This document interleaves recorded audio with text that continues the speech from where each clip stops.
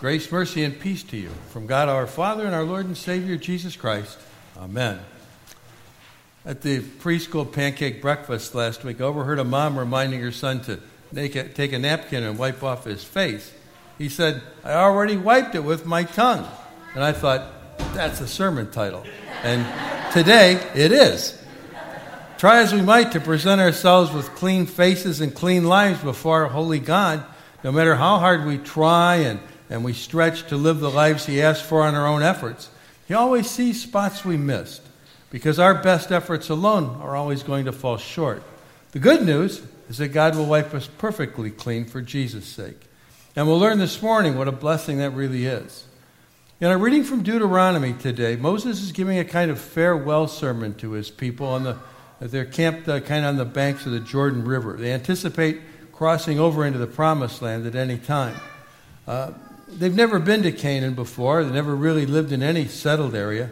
They've been a nation of wanderers, nomads.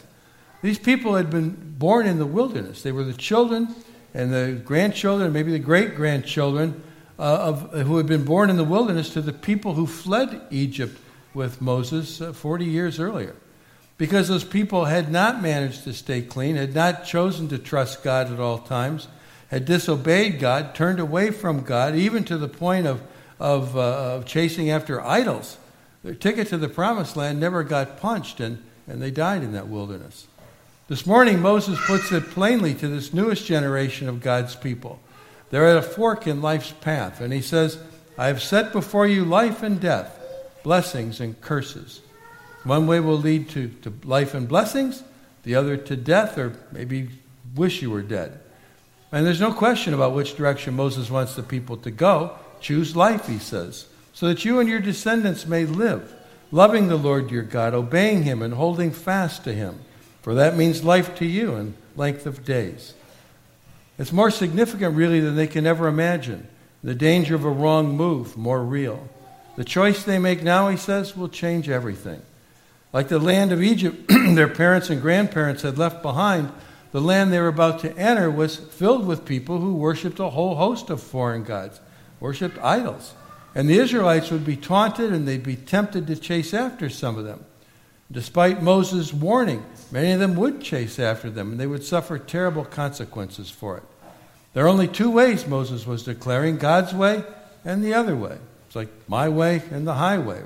When you choose God, you choose life. But choosing God is more than just choosing to live. It's choosing a whole new way of life. Last week, in the section preceding today's reading in Jesus' Sermon on the Mount, we looked at how the people of God are supposed to be salt and light in the world, as useful as salt and as guiding as light to lead people living in the darkness of sin back into the light of Christ. It's about the direction of a believer's moral compass, the way it should be pointing. It's not north, but heavenward. Today he goes on to help us reflect on just how well we've done that.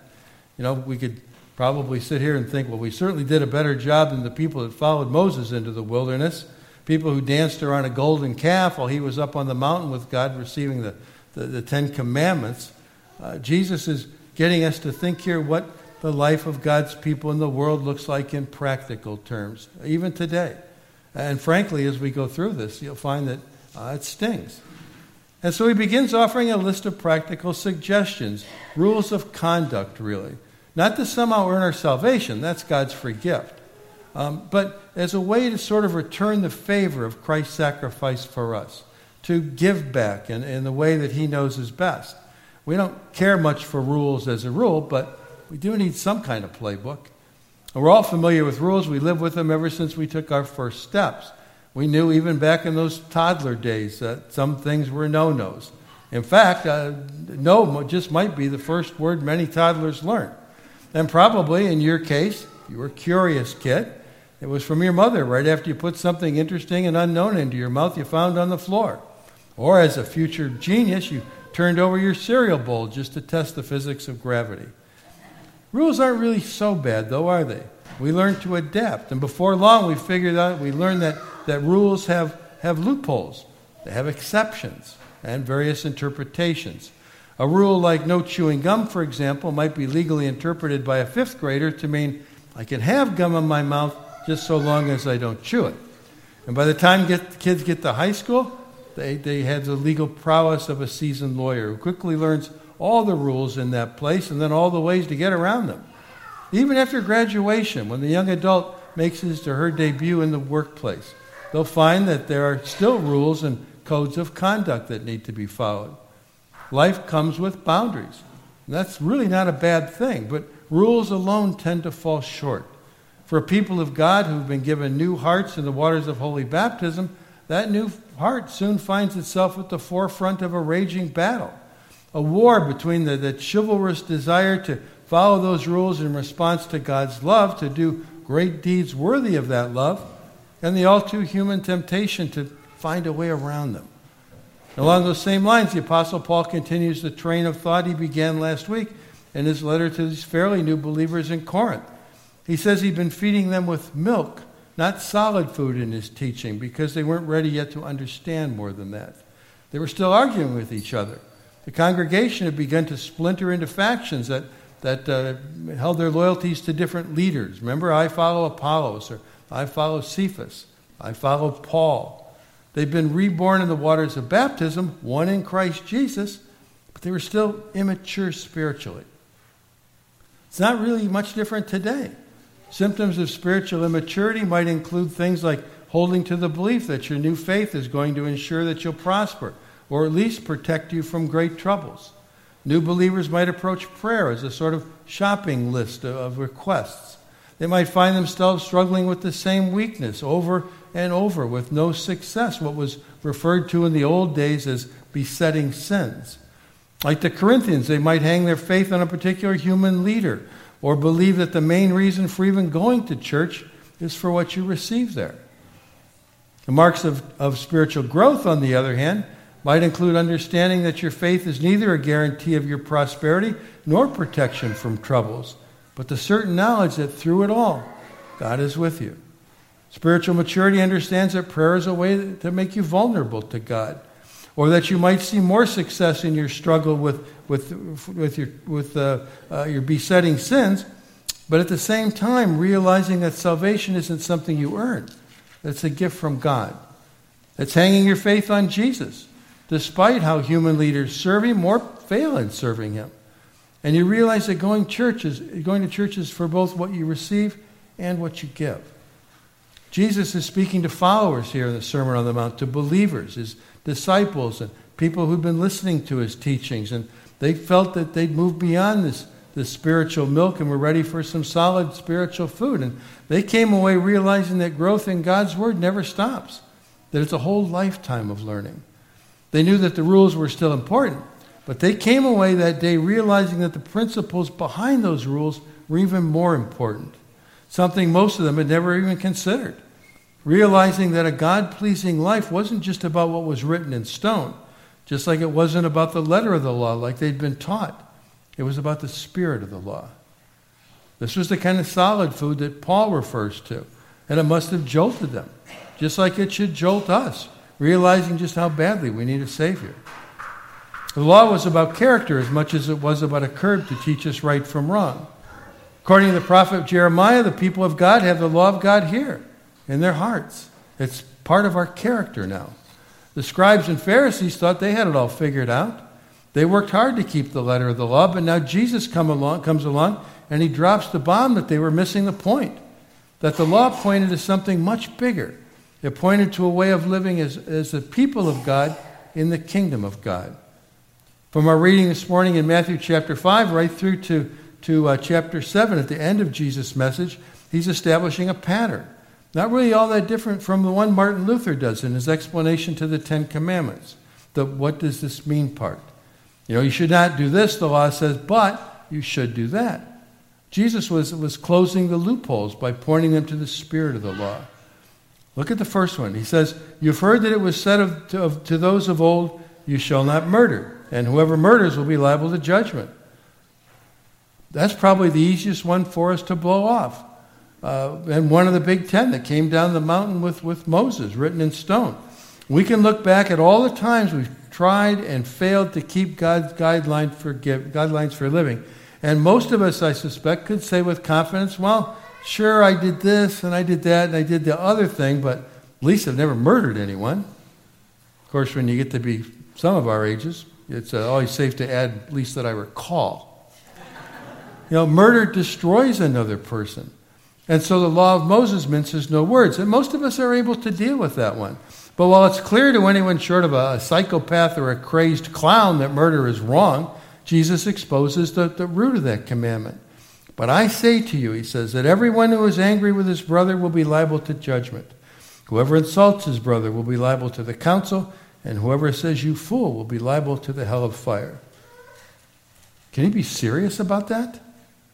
That it's not about ending a life as much as it is about the anger that may or may not have resulted in the ending of that life? Yeah, he is. And it is. Every time we allow anger to smolder inside of us, we become less than fully human. Less than the people God created and then recreated us in baptism to be. Make sense? Instead of merely avoiding murder, the people of God, in accordance with the spirit of the law of God, should embrace reconciliation, which leads to peace within the community of God. Now, when it comes to the commandment about murder, Luther suggests that it means we should fear and love God so that we do not hurt or harm our neighbor in his body, but, he adds, help and support him in every physical need. That's the spirit of the law. Jesus tackles another one. He says, you have heard that it was said you shall not commit adultery, but I say to you that everyone who looks at a woman with a lustful intent has already committed adultery with her in his heart. Lust depersonalizes people. It dehumanizes them into objects used for our own pleasure. On one hand, we might be able to avoid the physical contact with an act of adultery, but we don't think about the emotional or the psychological attachment of lusting for them being just as destructive. Not just to ourselves either, but to a marriage relationship maybe. It's like the online affair. They usually start innocently enough. You get a like or a request to friend an old flame or a boyfriend or girlfriend maybe from your past who stumbled on you. And you say, sure, it's great to hear from you again. But as the correspondence goes on, the fantasies begin. The memories return. You begin to dwell in your past. And then there's that remark in the chats that might be seen as an opening to take it to the next step. And before you know it, you're online flirting. The instant gratification on social media sites stimulate reward centers in the brain like a drug. And it's easy to find yourself craving another quick hit of that connection or even lamenting its absence. Even without the senses driving attraction, the mind goes into overdrive and imagines that this is the perfect person in a perfect relationship. And before long, a person may feel like an online friend knows him or her better than their partner does. And an artificial sense of intimacy evolves that can begin to consume a person's thoughts.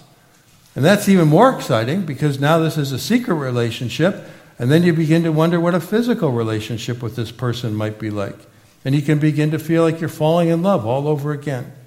It's a modern day relationship destroyer, and it's adultery of the heart just as sure as if you were sneaking out at night to meet that person at the local no-tell motel. Your safest bet when someone from your past reaches out to you beyond friends to flirting is to, 1, share that fact with your partner, and 2, wish them well, explain that you're in a relationship, and end it before it begins.